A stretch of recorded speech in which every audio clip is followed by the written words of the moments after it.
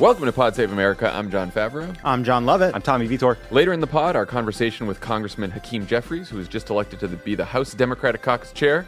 We're also going to talk about the legacy of George H.W. Bush, the latest in the Trump investigation, and how Republicans are responding to their midterm losses, especially in states like Wisconsin and Michigan.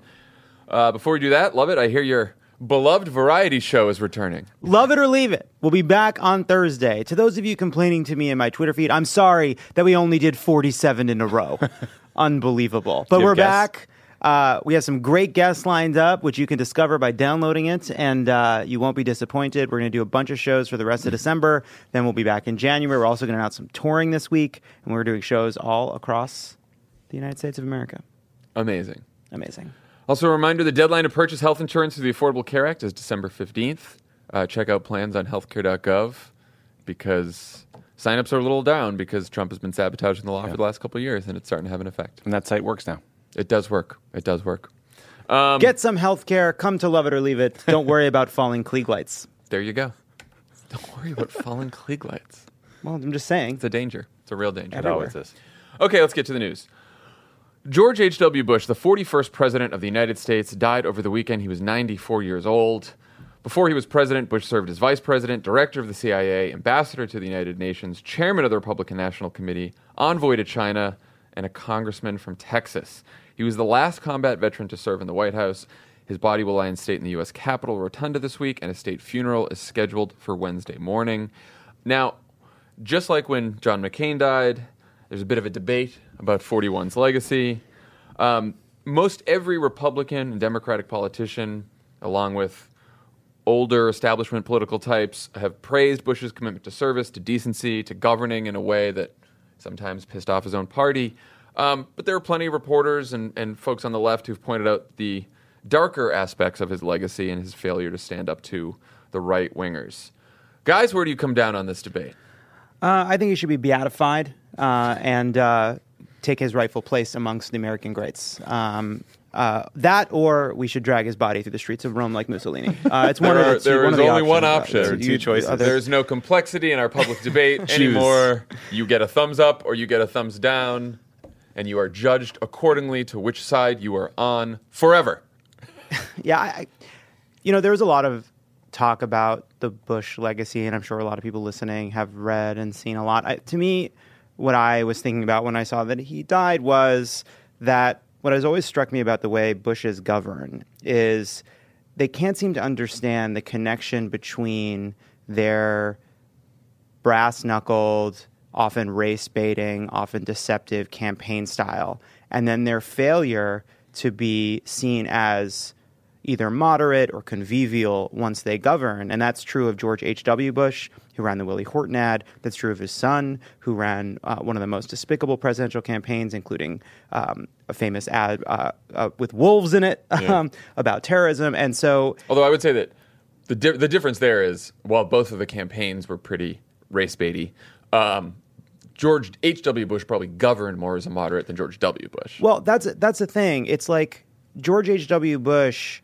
kept the right wing at arm's length. It was a game he had to play, and slowly but surely it became, with each passing election, less and less of a game. More and more of what Republican politicians were doing while they were governing was acceding to the base that they were riling up and poking with a cattle prod through each campaign. Yeah. What do you think, Tommy? There is no right way to feel about this. And we will be attacked by both sides, which will be fun. But I can't help but be impressed when I look at that record of service you talked about earlier: ambassador to China, CIA director, vice president, member of Congress. That's a lot of time in your life to give to your country. I also think it takes considerable courage to decide at 17, when you hear the news about Pearl Harbor being bombed, that you're going to sign up to go to the military service and be one of the youngest pilots ever. It's pretty extraordinary. I think on foreign policy, he showed restraint and deftness at some key times. Like, he didn't stomp on everyone's grave when the Berlin Wall came down. He didn't take a victory lap because he knew that would make it harder to piece things back together afterwards and manage the aftermath. I think the coalition to get Saddam Hussein out of Kuwait was put together well, and I think it speaks well of him that he didn't feel the need to go to take out Saddam and march all the way to Baghdad. those were tough political decisions back home. So like it's complicated. But he criticized the Civil Rights Act when he ran for Congress. He outsourced a lot of his dirty work to creeps like Roger Ailes and Lee Atwater in like this, what Lovett was saying, sort of means justify the ends take on politics that I don't think you get a pass for. He, like you were talking about his dealing with the far right. I mean, he tried to run as a moderate, and then when Reagan was a force of nature in right-wing politics, he flip-flopped on abortion, and he went from denouncing supply-side economics to embracing it. So, there are a lot of things he didn't do well. He didn't embrace medical solutions to the AIDS crisis early on, and I think a lot of people are justifiably really mad at him about that. He gave people pardons for Iran-Contra that if Donald Trump did those things today, we would say it was rightly a constitutional crisis and an attempt to absolve himself from any blame and whitewash history. So, I think there's a bunch of good profiles. Like Adam DeGurney's piece in the New York Times is long and thorough and thoughtful. If you want to read a tougher piece, Charlie Pierce wrote a piece for Esquire that took a much harder line at Bush. And then there's Maureen Dowd wrote a piece that's really sort of about Bush being nice to her when she was really mean to his son. And I think that piece actually explains a lot of what you're seeing in the media because he was an unfailingly nice and polite person to those he knew. He wrote thank you notes. He was gracious and kind. And I think that, lets everyone remember a period of time in politics where civility did feel like it existed and everyone sort of pines for that, but civility doesn't mean much to you if you were harmed by his policy. Yeah, I met him at the White House. Really? And he was incredibly nice. And Adam Frankel and I, he was there for, maybe it was the Medal of, I'm not sure why, I can't remember the event, but we went up and introduced ourselves. He was incredibly nice. He wanted to talk. He was just a nice person in person. Look, I think everyone's life is complicated and so are presidential legacies. And like you listed a lot of the good parts and the bad parts of the Bush legacy, and I very much appreciated the pieces that were tough on him, but like sort of laid it out in a real logical, smart way, and the pieces that were more sympathetic. All of those were much better than the inane Twitter conversation, which is mostly garbage. But look, I think it's important to avoid hagiography, right? It's important to, even when they die, to be able to criticize our leaders, our political figures for their mistakes, their failures, so we can learn from those mistakes. We should not turn people into saints who aren't saints.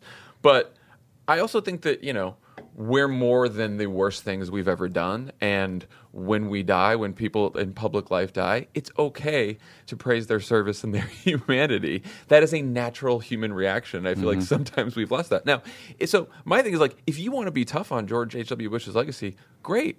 I learned a lot. I learned about some of his, position on the war on drugs, which was bad. Terrible. Learned more about really that. Terrible. Learned about sort of the Iran-Contra pardoning. I hadn't even known about the pardons before that. So I learned a lot of things that made me question his legacy, which is great. I'm grateful for that. But the thing that I get annoyed about is when there's politicians from Barack Obama, Bernie Sanders. Bernie Sanders tweeted something that was very just praising George Bush's service. The bare minimum. The bare minimum. And all of these Bernie people are like, why don't do this bad, blah, blah, blah. And it's just let people handle someone dying like they want to. Well, it's just it's another form of rapid fire Twitter time punditry, because it is genuinely important that we not gloss over the Super flaws important. and mistakes of people after they die. But in the day after, we're not finalizing the Encyclopedia Britannica entry today. We're not finalizing the chapter in the textbook today.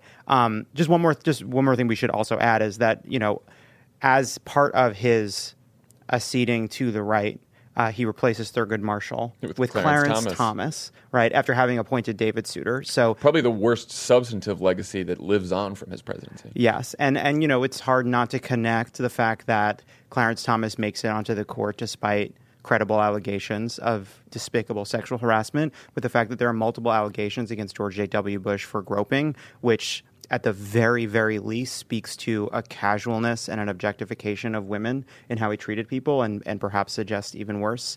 The other thing is just thinking about the reason people argue about the death of someone like a president is not because of what it meant in the past, but because of what it means for us now.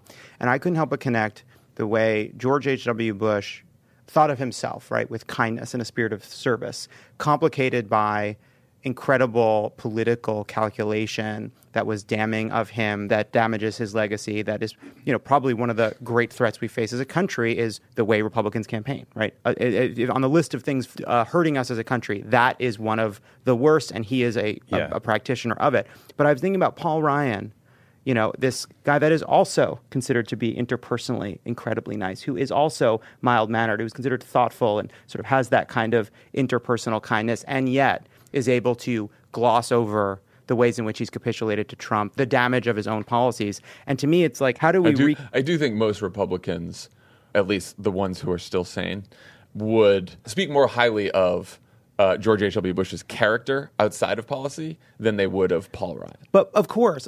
I know what your larger point is. Like, we're going to gloss over this now. We don't want to be glossing over Paul Ryan's deeds in 20 years from now. Exactly. But to me, this is one of the key challenges, right? Because the polite, serious Republicans have been playing this game for a very long time. And the only difference between the way Donald Trump governs and speaks and the way Paul Ryan governs and speaks is Donald Trump doesn't care how it looks to the Brahmin, waspy, kind country club Republicans that they hang out with on the weekends. Yeah.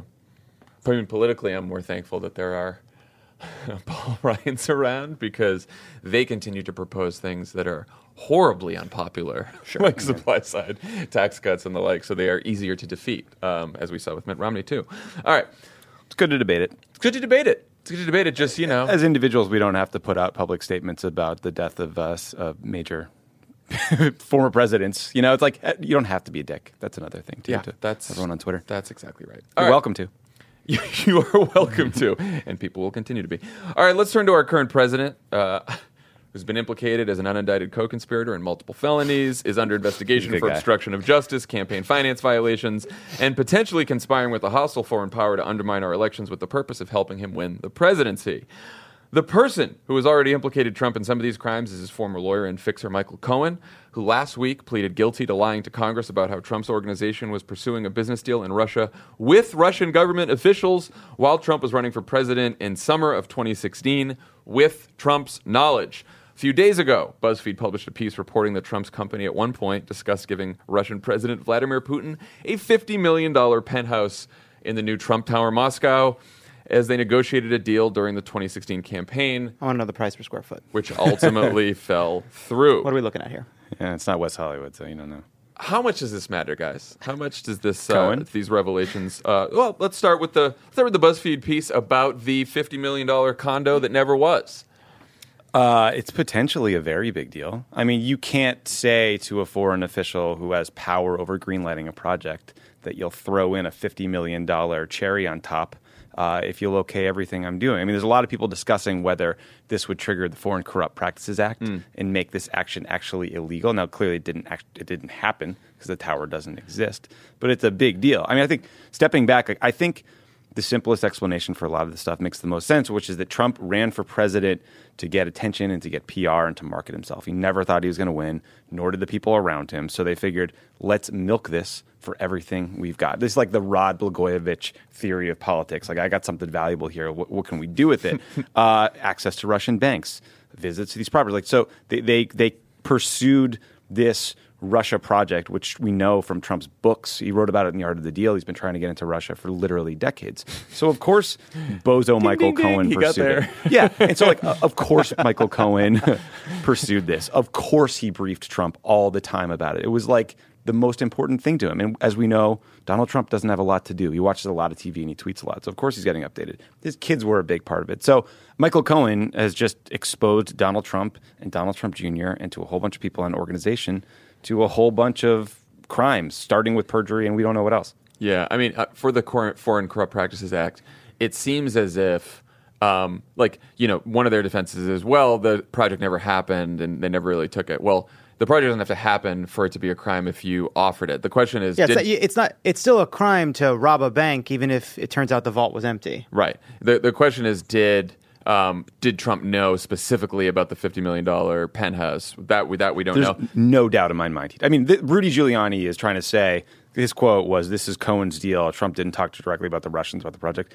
Bullshit. Yeah. Bullshit. Michael Cohen was talking to Dmitry Peskov, who is a top aide to Putin. He's described as a press secretary. I don't know what that means in the Russian context. Like, you run the state news outlets or something. Give a lot of it's briefings. it's actually pretty easy to be the press secretary to Russia because, you want to ask me a tough question? Yeah, Wanna right. Think about that? Yeah, think about that again. But so, I mean, if Cohen is getting connected with people at the very top, of course he's briefing Trump about this. Of course. Yeah. Also, but also, I think this we're all still living in part in the kind of morass of Trump's dumb fake brand. Like the Trump Organization is not some giant company. It's fake. It's fake, right? There is times when he's employing many people to build something. But in terms of what the company is, it is a very, very small family operation run out of his own building. There is just zero chance he would know about this. And we should also just say unsuccessfully. We should also just say what the Foreign Corrupt Practices Act is, which is a law that says the United States that if you are an American, you cannot go abroad and bribe people and commit crimes in a foreign country to try to get good business opportunities. The reason I'm saying that is because Donald Trump has often said that he thinks that goes too far because he wants the ability to bribe people in foreign countries to get business because he's trying to do things in developing countries and in Asia where he says you need to grease the wheels. He used to say that. Now that he's president, it's a lot easier. Well, but like a year or two ago, it leaked out that he had pitched his staff on getting rid of the FCPA. He wanted to do away with it. This has been reported. Wow. So, penthouse aside, legality aside, how big of a deal is it that Trump was pursuing a real estate deal that involved direct interaction with Putin's office while he was wrapping up the Republican nomination? I think it's a big deal that he lied about it. Yeah. It's a big deal that in the context of that negotiation, they were talking about getting rid of sanctions, which would have allowed the deal to be financed by a sanctioned bank. It's a big deal that Michael Flynn and KT McFarland later went on to lie about their conversations about sanctions with the Russian ambassador. Rachel Maddow on Friday did a really great A-block where she tied together a whole bunch of this that I highly recommend people check out because we don't have time to do it all here. But I mean, I think the conspiracy is starting to come together. The quid, the pro, the quo of the major real estate deal, the sanctions relief, and then the support in the election to damage Hillary. Yeah, I mean, let's go back to Mike Flynn. Mike Flynn was ultimately fired, and the reason that Sally Yates said he should be fired is she knew he was lying, and she knew that the Russians knew he was lying, and therefore the Russians had leverage over our national security advisor because they knew he wasn't telling the truth. Right. And now we know that for the last couple of years, the Russians and the Russian government has known that Donald Trump and Michael Cohen have been lying about this real estate deal. So they have had leverage over our president for the last couple of years. Like we know that now. So let's just it really is a Russian nesting doll. So even if Donald Trump had not won, right? The fact that this ongoing negotiation over a tower was taking place while Donald Trump was becoming the Republican nominee. And by the way, one thing that's very strange, if you listen to all the different reporters talking about this, is between the lines, you see that there's more to come and they can't say what it is, but there's more information about how that relationship continued to develop. If what we're seeing is all true, and we have no reason to believe it's not, the fact that Donald Trump was having this sort of negotiation while he was becoming the Republican nomination and while he was seeking the Republican nomination, he moved the Republican Party on the issue of Russia. Even if he had lost, the fact that we have a Republican Party that is now so much softer on Russia, that was so much softer on Russia at the convention, it is a huge, huge victory. It is an incredibly successful bribe. Yeah, and also, the context of the Trump Tower meeting, and I remember Marcy talked about this with you and Dan on Thursday, was this email that talked about the broader set of Russian support for President Trump's campaign. We know that Donald Trump Jr. knew about this project because Michael Cohen just said he briefed him on it, which makes that meeting in Trump Tower much, much more interesting. Well, and the people who wrote the BuzzFeed story, the reporters who wrote it, Anthony Cormier and Jason Leopold, you talked about reading between the lines. Mm-hmm. There's this line in the story about the penthouse.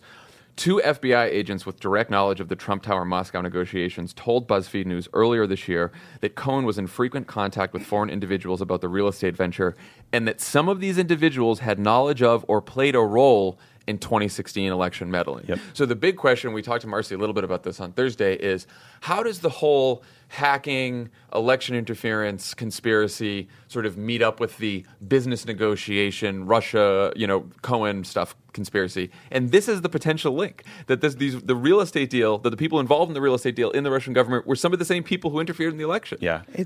The other really interesting thing and Matt pointed this out on Friday, is that Felix Sater and Michael Cohen at some point very early in administration, went and they took a secret Ukrainian peace deal plan I forgot about that. and dropped it off in Michael Flynn's office. Now, what are those bozos doing cooking up a secret Ukrainian peace deal, which, by the way, the peace deal was like, you keep Crimea, we get rid of sanctions, we're good, right? Like, wash your hands of it, right? So there's a whole bunch of weird shit going on. It feels like way too big of a coincidence. Got Michael Cohen playing Henry Kissinger over here. Well, that's yes, yeah. Henry Kissinger with a head injury. Episode title. Yep. There was I think it was Ben Wittes who noted this, that there is this pathetic quality to what we're seeing, which is at one point Michael Cohen is emailing just publicly available email addresses to try to get a hold of someone. Press@russia.com. Yeah, I mean, it's a little bit like, all of a sudden, these guys, it's like the Trump administration was like playing coffee shops and, playing little venues, doing open mics. And then all of a sudden they found themselves in an arena. These guys were so outgunned, so unprepared for the level of scrutiny they were about to get. He was just trying to get a hotel deal, a building deal done. And all of a sudden, all this power and attention and possibility accrues to Trump because he joined the campaign to goose the Apprentice rating and ended up being the fucking nominee. You don't do this if you think you're going to win, and you're suddenly going to have to release financial records and be subject to the kinds of transparency rules that he's supposed to be. Right. So to John's point, it's like there's these three things that intersect. One, there is the damage of actually doing this quid pro quo during the campaign, which will be favorable to you now and let you hurt our democracy if we get to build this hotel. The second is the lying and the obstruction. And if you give us help to win. And to give us help to win, which is right. And the second, interfering in the campaign. And the second is lying and obstructing justice and trying to intimidate witnesses, which continues literally to this morning with Donald Trump's tweets. And then the third piece of it is, I think, the part that John's talking about. We've joked about the P-tape for a year and a half. The P-tape may just be the friends you make along the way. The P-tape may just be the fact that Vladimir Putin knows that the president is a criminal. And those three things seem to be all coming to a head right now. Yeah. So coming attractions. I mean, over the weekend, Michael Cohen's lawyers submitted a sentencing memo to the judge that asked for leniency. The memo states that Cohen told Trump about his contacts with the Russian government, that he consulted Trump's team on his false testimony to Congress, that he's been cooperating with New York State on the lawsuit against the Trump Organization. CNN also reported that Cohen was originally assured by people close to Trump that he'd get a pardon if he refused to cooperate with Mueller. So now the Trump defense of all this, through super lawyer Rudy Giuliani, is Cohen's a liar. He's always been a liar. But we should say this. Mueller knows that Michael Cohen is not the most trustworthy human being. He just admitted to it. Bob Mueller is not, basing any conclusions or making any indictments based on Michael Cohen's word alone. There are documents, there are emails, there are phone records. Like, Mueller is smarter. He has the goods here. It's not just like Michael Cohen's word against Donald Trump's word. We wouldn't have a case otherwise. We have no idea what General Flynn has been saying for months and months and months. That's right. And we'll find out this week, I think, some of it. So I was going to say, coming attractions, Mueller owes the court a brief on December 7th, that is this week, on his contention that Manafort lied and committed additional crimes. We're hoping that tells a good story. And then Cohen is sentenced on the 12th.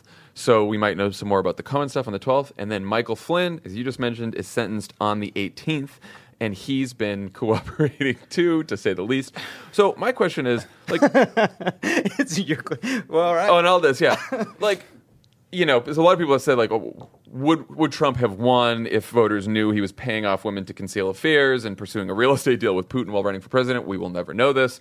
But the question now is, are we in impeachment territory already? A lot of, you ask a Democrat, should we impeach Donald Trump, who's elected, and they're going to say, I got to wait for the Mueller report to be over, because they want to get too far ahead of things, and I understand that position. But Mueller is basically writing this report in real time through each of these sentencing submissions and these indictments.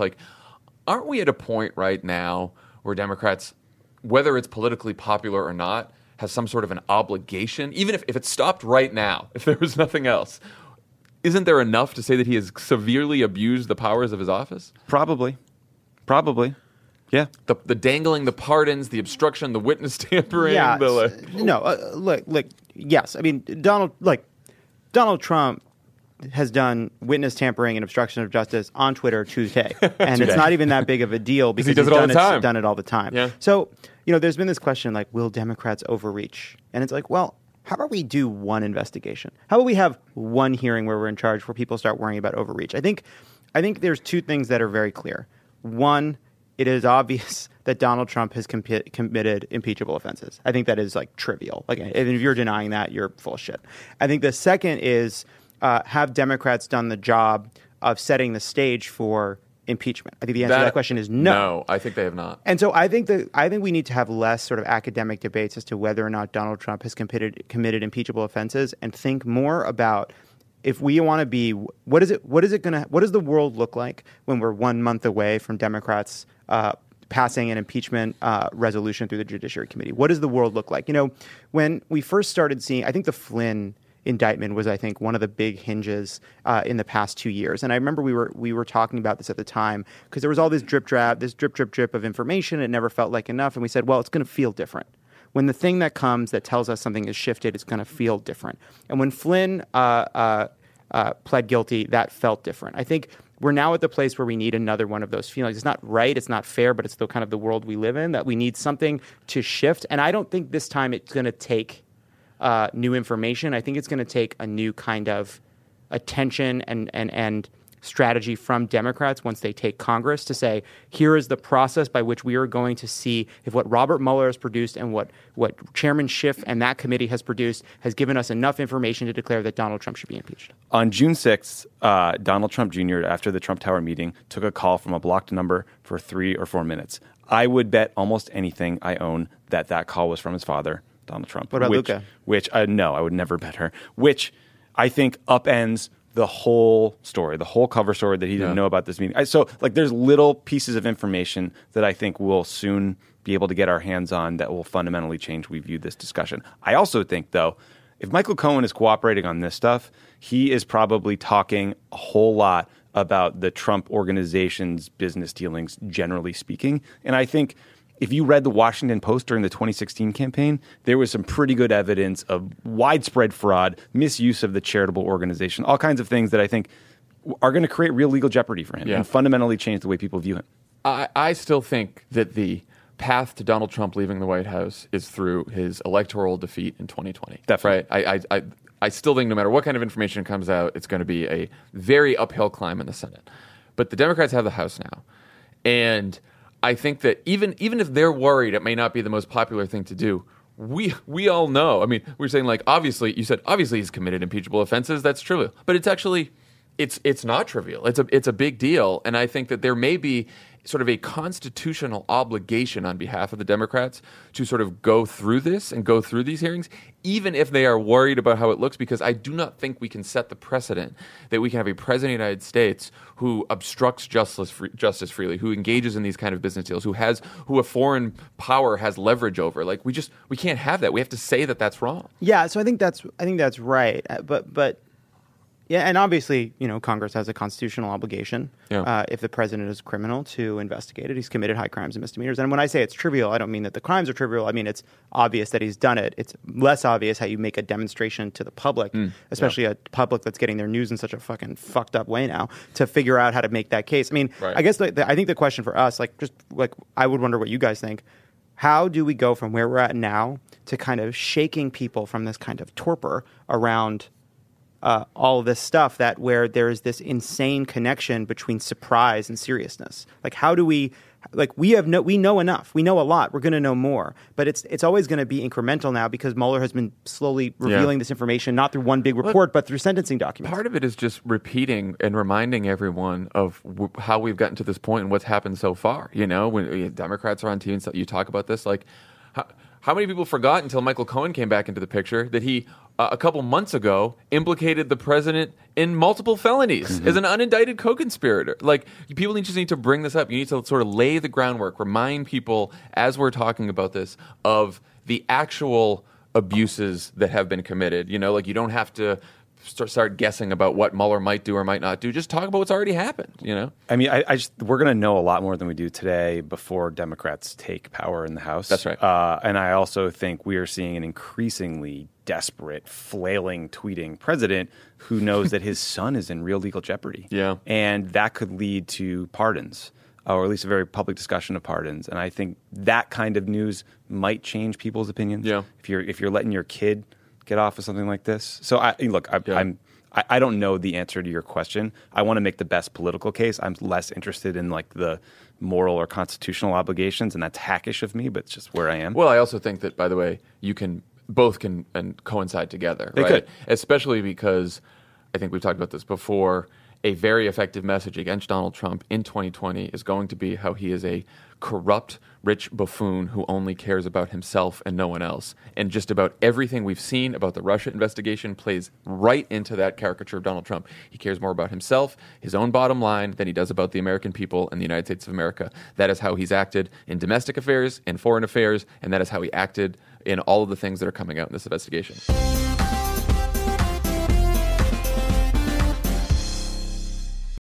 It's 2024. We're facing another presidential election with huge stakes. You want to help. You don't know where your money will actually make a difference or how to figure that out. And sure, you love to take an edible and not think about it, but you can't because you do care. Let Vote Save America make it easy for you with their new anxiety relief program. Here's how it works. You set up a monthly recurring donation at the level that feels right for you, and Vote Save America will send 100% of it to the grassroots organizations and down-ballot races that need it most. Then, at the end of the month, they'll tell you where your dollars went. That's it. You set it and forget it. Vote Save America has already raised $52,000 in monthly recurring donations. Love it. That's great. From over 1,000 amazing, sustaining donors who've signed up and trusted Vote Save America to make their dollar go further. But we still have a long way to go, and Vote Save America needs your help to get there. Sign up at votesaveamerica.com and enjoy your edible. Legal disclaimer, paid for by Vote Save America, votesaveamerica.com, not authorized by any candidate or candidates committee. Beyonce, Ketanji Brown Jackson, the lady who spent 500 days in a cave. Women are all around us. And this Women's History Month, the Crooked Store is celebrating with a pop-up shop featuring favorites from women of color founded companies. For a limited time, the She Commerce pop-up shop has everything from delicious goodies to kids' books to candles, all from small companies that we love. It is a great way to support women of color while treating a woman in your own life, maybe that's yourself, to a sweet distraction from the endless horrors that we face every single day. Happy Women's History Month to all. Check out what's in stock at crooked.com/store for this month only. Did you know that women make up 56% of law students? That's grounds for bragging rights at the dinner table for your conservative uncle who still thinks women belong in the kitchen. It's clear that the future of the legal field is female. So why are so many legal podcasts and reviews authored by men? Hi, I'm Leah Littman. I'm Kate Shaw. And with Melissa Murray, we are the hosts of Strict Scrutiny. Each week, we break down the latest headlines and biggest legal questions facing our country through the lens of diverse voices to give you expert views you won't hear anywhere else. Strict Scrutiny is your guide to the Supreme Court. New episodes drop every Monday, plus bonuses whenever the Supreme Court takes away another one of our rights. Make sure to subscribe to Strict Scrutiny wherever you get your podcasts.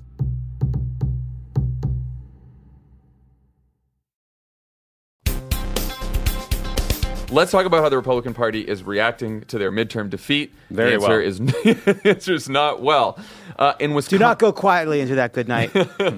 In Wisconsin, where Democrats won every statewide office last month, the Republican-held legislature will consider a bill today, Monday, that would strip power from the incoming Democratic Attorney General Josh Kaul and the new Democratic Governor Tony Evers. In Michigan, the Republican legislature is trying to gut ballot measures on minimum wage and paid sick leave.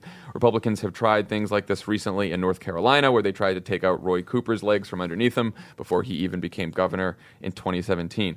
Tommy, what exactly are the Wisconsin Republicans up to here, and why is it so bad? So a couple things they're going to specifically do. They want to make it hard for the incoming governor and the incoming attorney general to withdraw from the Republican lawsuit that's challenging Obamacare.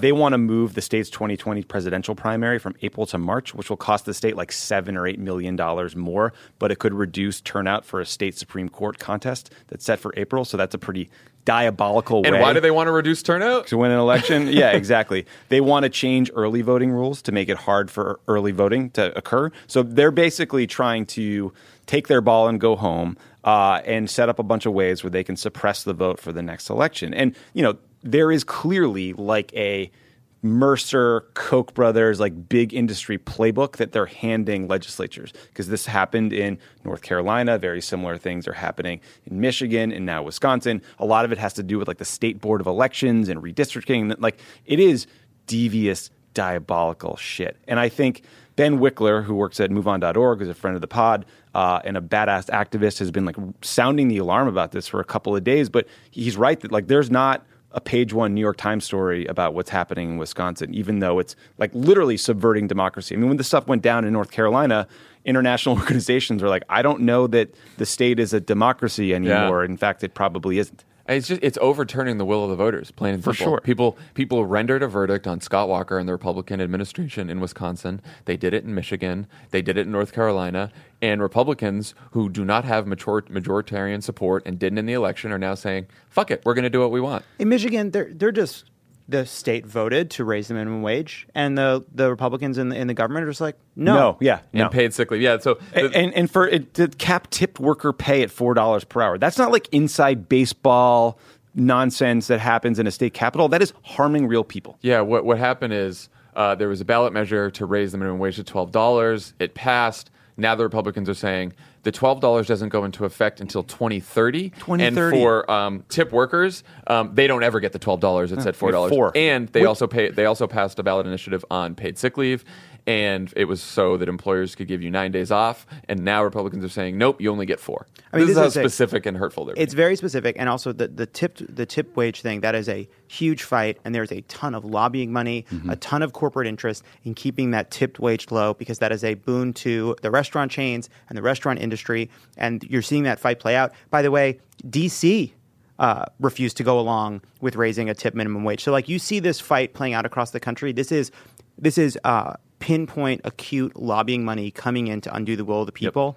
And it's despicable. In Michigan, one other thing, like they're shifting campaign finance oversight from the Secretary of State's office to some new commission they will create. So again, they're going to make it harder in the future to police money in politics. They're setting themselves up to use the Koch brothers' cash to win back the election. Two other quick things in Wisconsin. They're trying to strip power from Evers himself. They want to prevent him from changing Wisconsin's voter ID law. That's very harsh. And they want to force him to implement the Medicaid work requirements, the onerous Medicaid work requirements that have already in Arkansas led to 12,000 people losing their Medicaid that Scott Walker had put into place. Well, disgraceful. One more, right? There's been this battle over this lawsuit about Obamacare, right? Something that was politically toxic for a lot of Republicans, probably helped us win across the country. They're trying to make it so that the Republicans in the legislature can hire a lawyer, their own lawyers to privately to make sure that the state doesn't withdraw from this lawsuit, Basically, it's the idea is they are taking the power away from the Attorney General to choose to defend or not to defend any suit that comes by the state. Purely to just take the basic powers of the Attorney General and just devolve them to the legislature because they just don't like who won the election. And the same move in Michigan. So this is definitely a play that they're doing across the country, the Republicans, for Democratic Attorney Generals. They're saying you don't have the right to decide which cases that you want to defend or not, and we're going to have the legislature be able to hire our own lawyers. So what can people do about it? If you're in Wisconsin, you can go to a rally on the State Street steps at 5:30 p.m. Central Time this evening, Monday evening, or if it's past that, you can call your legislators at 608-266-9960. One more thing that's happened, speaking of North Carolina, this story has been percolating here. Nuts. Last week, the North Carolina State Board of Elections refused to certify a congressional election marred by very serious and sketchy allegations of fraud. The Republican candidate in the state's 9th congressional race, Mark Harris, appeared to win that election by, it's like about around 900 votes right now. But there were significant ballot irregularities, and the State Board of Elections is looking into sworn statements that a person was basically going around the district, tricking voters into handing over absentee ballots, some of which were even incomplete. Of course the Republicans are the only ones committing voter fraud. It's so crazy. Of course they are. Of course they are. It is so this is so brazen. These people should go to jail for a very long time for manipulating old people in African-American communities and literally stealing their ballots, stealing them from them. I'm here to collect your absentee ballot. I'm a nice poll worker here. Like, okay, I'm just going to throw it away. Unbelievable. the number, also just like, man, just leaving quite a trail. Just, you need 2 witnesses for your ballots. And there are these people just going around just approving ballot after ballot after ballot after ballot. One little thing I just want to say about North Carolina.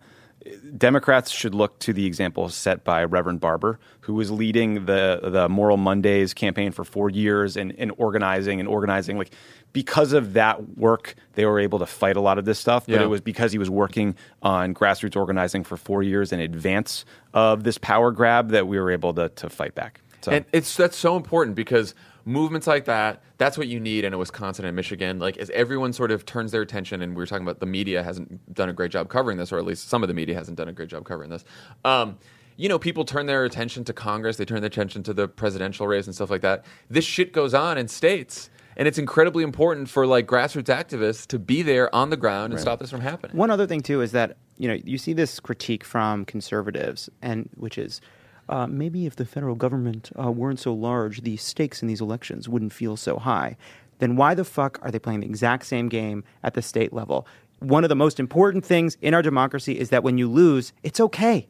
It's okay. You just leave. You just say we lost and we'll fight another day. But the not accepting democracy, not accepting democratic results, rejecting votes, refusing to try to let people vote, believing fundamentally that the deck is so tilted against you by the media, by whatever forces in the culture that you don't need to respect the will of the voters is a toxic idea, and it simply doesn't have the same purchase in democratic politics as it has in Republican politics, and it's a huge fucking problem. This goes back to why there's a lot of fondness for George H.W. Bush. Because he classically transitioned the office to Bill Clinton. He wrote a letter that's been all over the news that people should check out that's gracious. But, I mean, it goes back to the tradition set by Washington, who stepped, who walked away.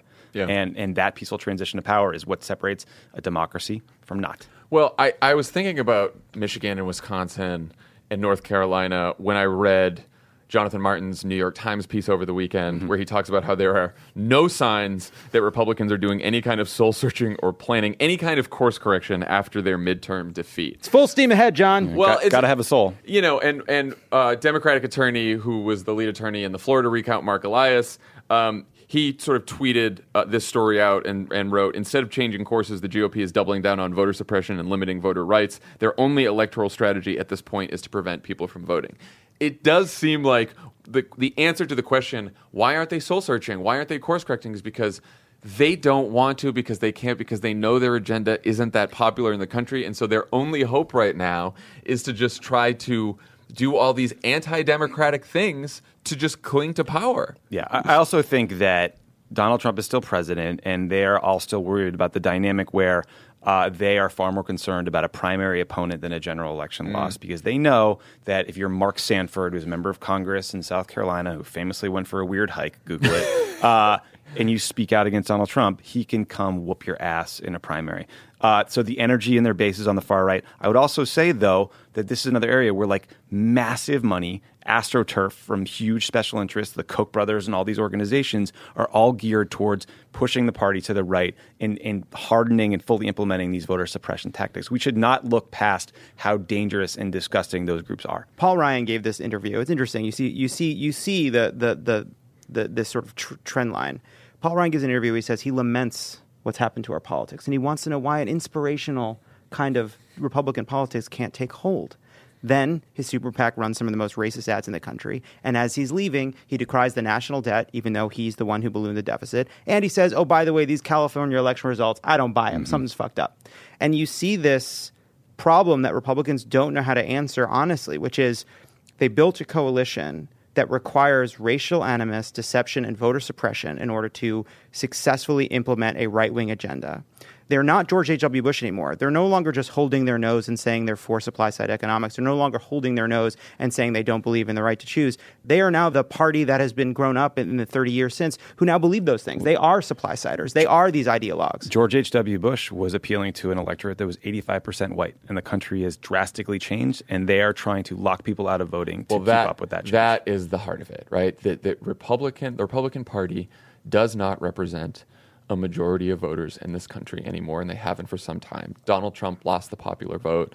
Barack Obama won it twice, right? George W. Bush in his first election was a popular vote loser, right? And, we've seen when Democrats have done poorly in the midterms in 2010 and 2014, it's when turnout was very low. And so there's two ways you can go when you don't command majority support in the country as a party. You can choose to change your party's position, change course, reform some of your policy stances, Or you can try to cling to power through voter suppression, voter ID, some of these power grabs that we're seeing in Wisconsin and Michigan, right? And that's what they're choosing. Yeah, putting nitro in the tank to get the last bits of whiteness to come to the polls for them. And look, it could work. And I mean, we've seen it worked in 2016 clearly. That's why Donald Trump is president. But it's not a great long-term strategy. Yeah, I mean, Paul Ryan is on this little legacy tour, and the guy lives on a different planet, and it is truly pathetic to watch. There is some pushback happening on Trump in the Senate side. Jeff Flake is blocking judicial nominees in an effort to force a vote to protect Mueller. Okay, glad he's doing it. Wish he'd done it sooner. The vote to cut off arms sales to Saudi Arabia is a major rebuke to Trump. Yeah. It's the right thing to do, but it's also a major rebuke. So that's a good thing, but he right now is still trying to jam through $5 billion for the wall, a position that 60% of the country thinks is stupid and doesn't want. And yet there's no calls on him from the media to moderate because of the election results. But that always, always, always happens to Democrats. And I think that's some of the frustration here. Well, and that's why Democrats should just stand strong here. Yeah, moderate. We have the popular support. We have the leverage here. No, you don't get your fucking wall. You don't get a penny. You're done. It's interesting, before Donald Trump came along, there was the beginning of a little bit of recognition that there was this reimagining of republicanism that was needed. You have Reince Priebus doing that autopsy that said they needed to moderate on immigration to appeal to a cosmopolitan and multicultural America. You had Marco Rubio with his finger in the wind, realizing that immigration was a way for him to move forward. And Donald Trump coming along and showing that there was still this path left within the Republican Party for this racially aggrieved, economically aggrieved populism really shut the door on a lot of that. And we're just seeing right now this sort of Republican Party in limbo. You had this alternative vision of what Republican politics could be, but there was no one with the political courage and the political skill to demonstrate it successfully. And so all of these guys from Rubio all the way down just capitulated 100%. I mean, they lost the primary, That was their chance. Yeah. Okay. After this, we're going to see what the Democratic strategy is and talk to Democratic Congressman and new chair of the House Democratic Caucus, Hakeem Jeffries.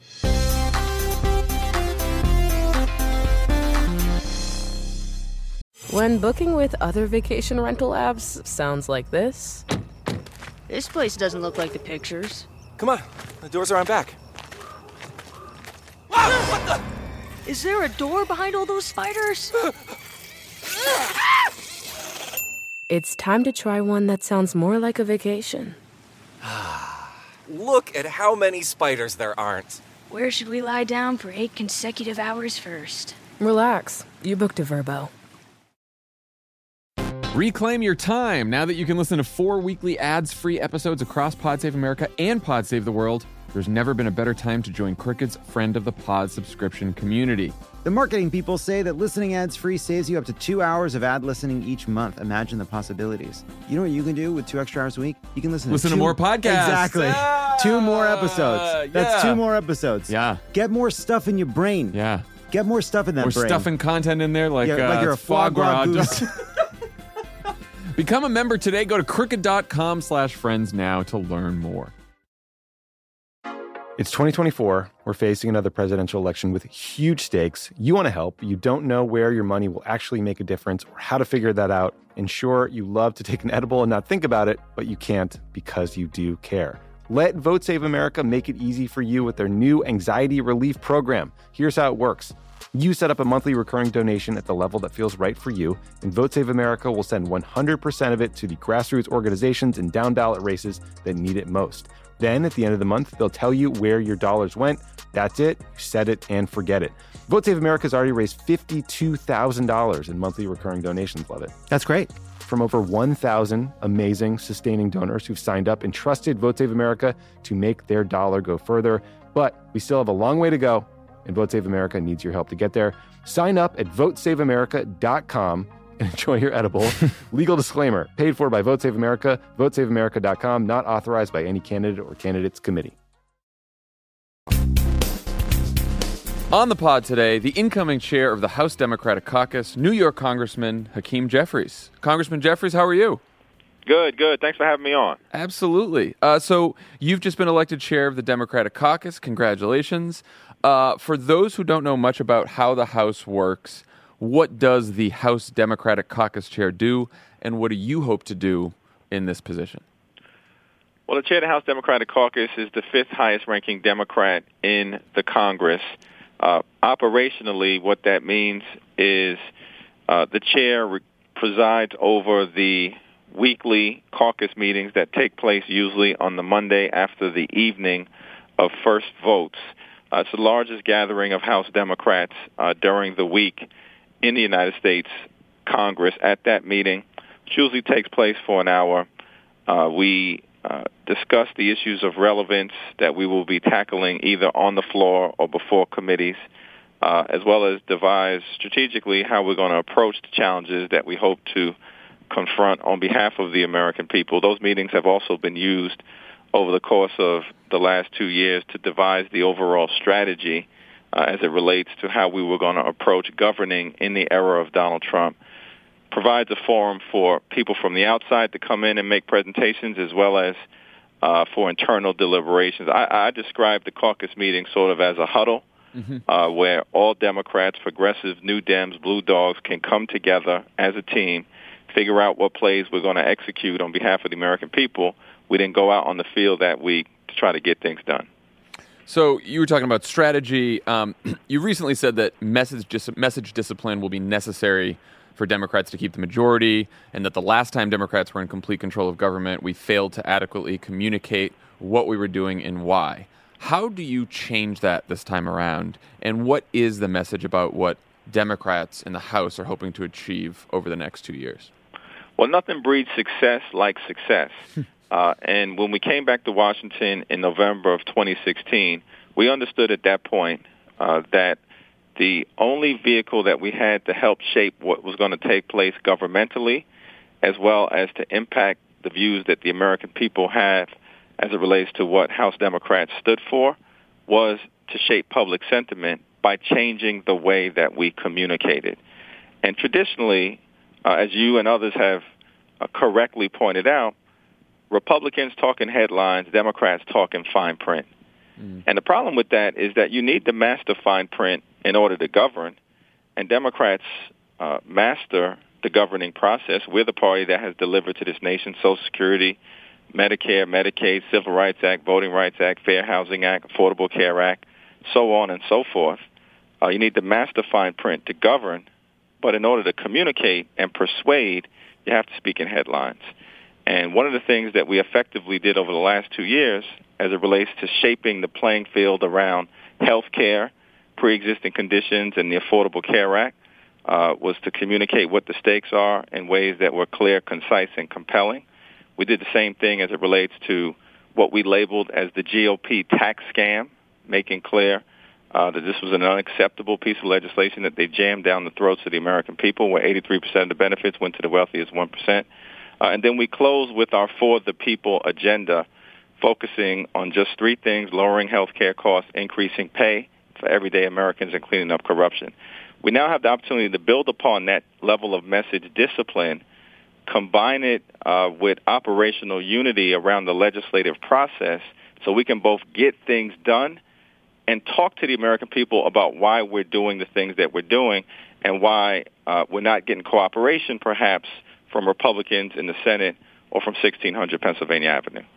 So in your race for caucus chair, you narrowly beat out Barbara Lee, and a lot of the coverage has characterized the race as a person with ties to party leadership, that's you, against a person with closer relationships to the progressive wing of the party. What does being a progressive mean to you?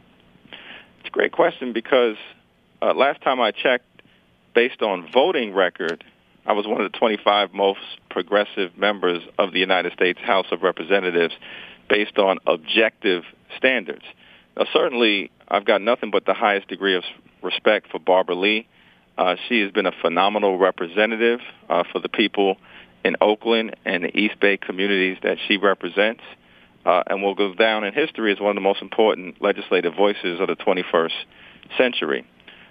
My view has been that for us to get things done on behalf of the people I serve in the 8th Congressional District in Brooklyn and a little bit of Queens, that we have to fight the administration when we must, but try to work with them when we can. For instance, around criminal justice reform, and the effort that I've been involved in to get the First Step Act passed, which will help currently incarcerated individuals successfully reenter society, save taxpayer dollars, and also ensure that we dramatically reduce recidivism. And so, in my view, we have to resist the administration, anchored in principle, whenever and wherever they engage in overreach and attack our values, but also in a divided government context that we'll be in next year, try to work together to get things done on behalf of the American people. So one power the new House has is investigations. You guys can now have the subpoena power now. There's been a lot more news about the Mueller investigation over the last week. We got the president implicated as an unindicted co-conspirator. We know he lied about pursuing a real estate deal directly with the Russian government during the campaign. He's dangling pardons. He's tampering with witnesses on Twitter. What is the threshold that this president would have to cross for you to consider impeachment? Well, I think we have to take things in stages, and certainly Donald Trump is totally out of control.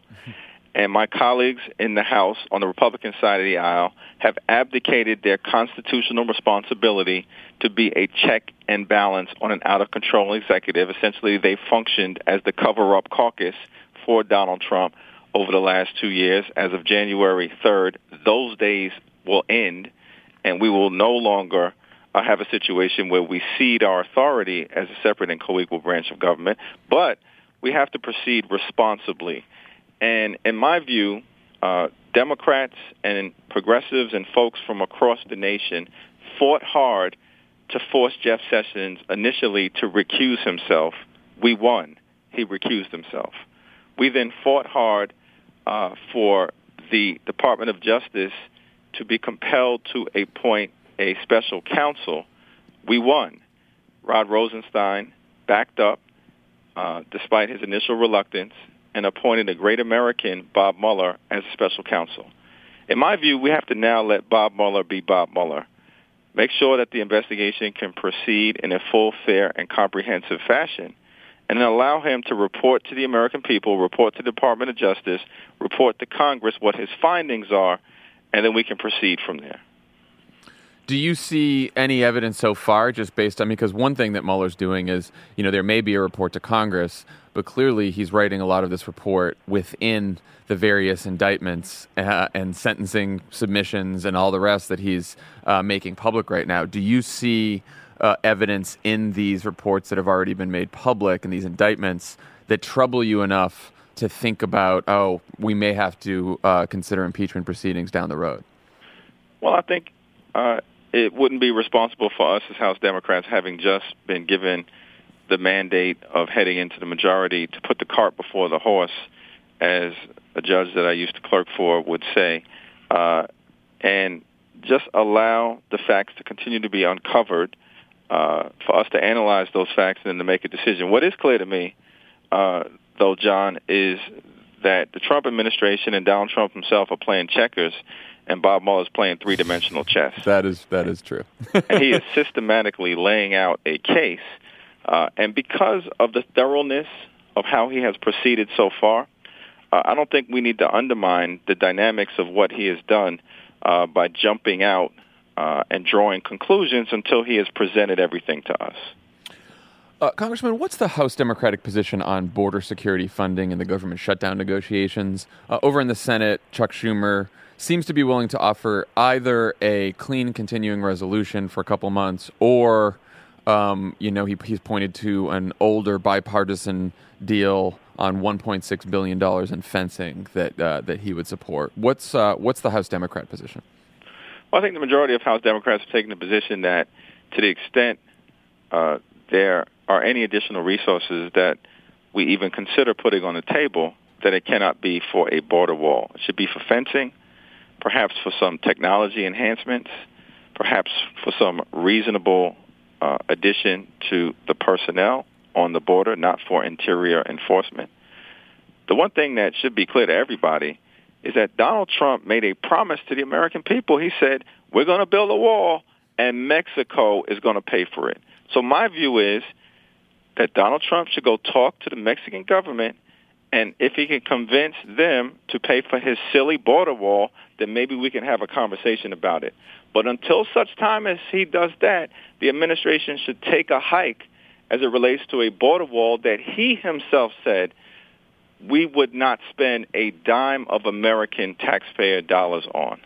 Do you think that there's any kind of need for a wall, even if Mexico did pay for it, even though they're not going to? I mean, what kind of security do you think we need on the border that isn't already there?